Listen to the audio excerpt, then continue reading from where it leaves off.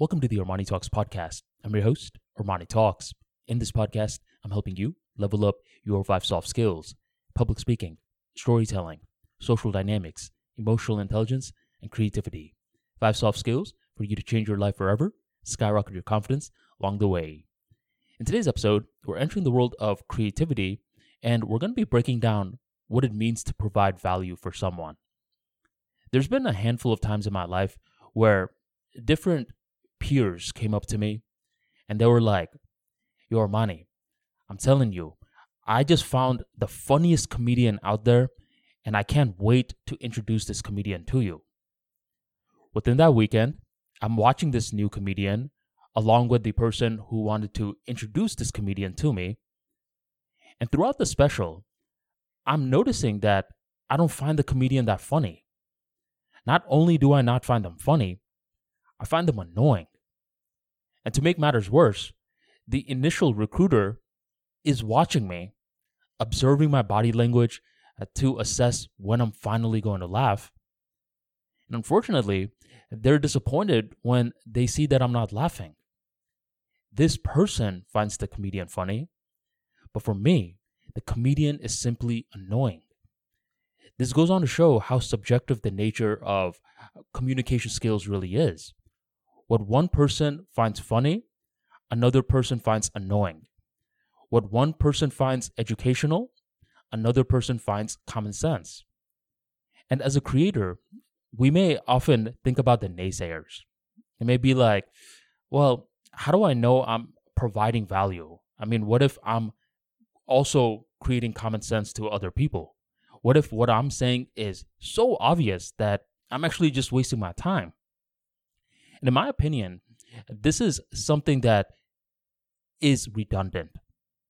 And the reason that I say it's redundant is that once a person is entering the field of communication skills, it doesn't really matter what subject you're talking about. There are pockets of people from around the planet that are never going to find value in the subject. Maybe they don't resonate with it.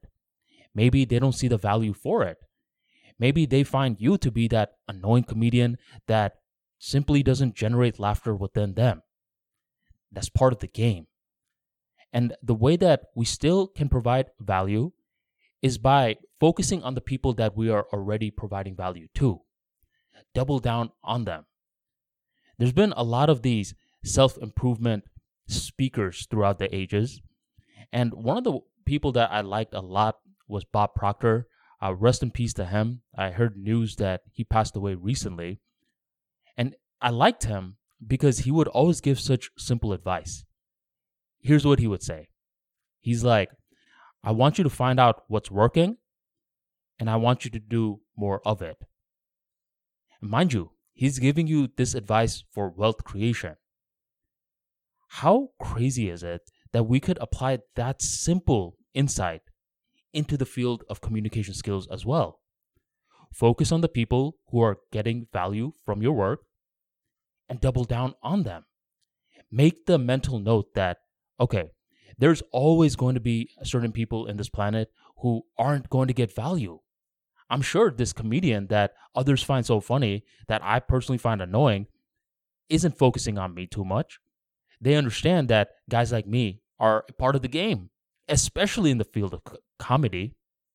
So what they do is they're like, I'm just going to keep focusing on my audience, on the recruiter who was initially telling Armani about me.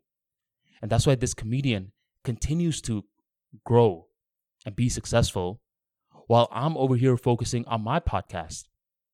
A big part of content creation eventually merges with the world of social skills.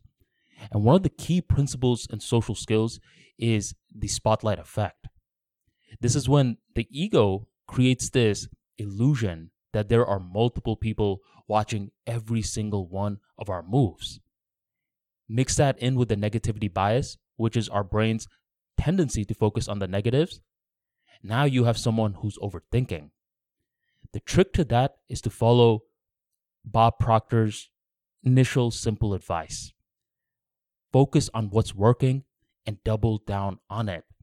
As a person is creating more content, whether it's through the written form, whether it's through the spoken form, eventually there's going to be tons and tons of people that they amass that love the work that they're doing. Focus on them and acknowledge the naysayers, but don't pay them too much time to take your focus away from the loyal supporters. If you enjoyed today's talk and you want more practical insights like this into content creation, building a brand, and growing your communication skills arsenal, be sure to check out the Armani Talks free daily newsletter. In this newsletter, I drop practical insights on how to become a better writer, a better speaker, a better listener, along with many more other skill sets. Join the tribe by checking out the link in the description box or go on armanitalks.com/newsletter and sign up today. Thank you very much for joining the Armani Talks podcast, and I will catch you next time.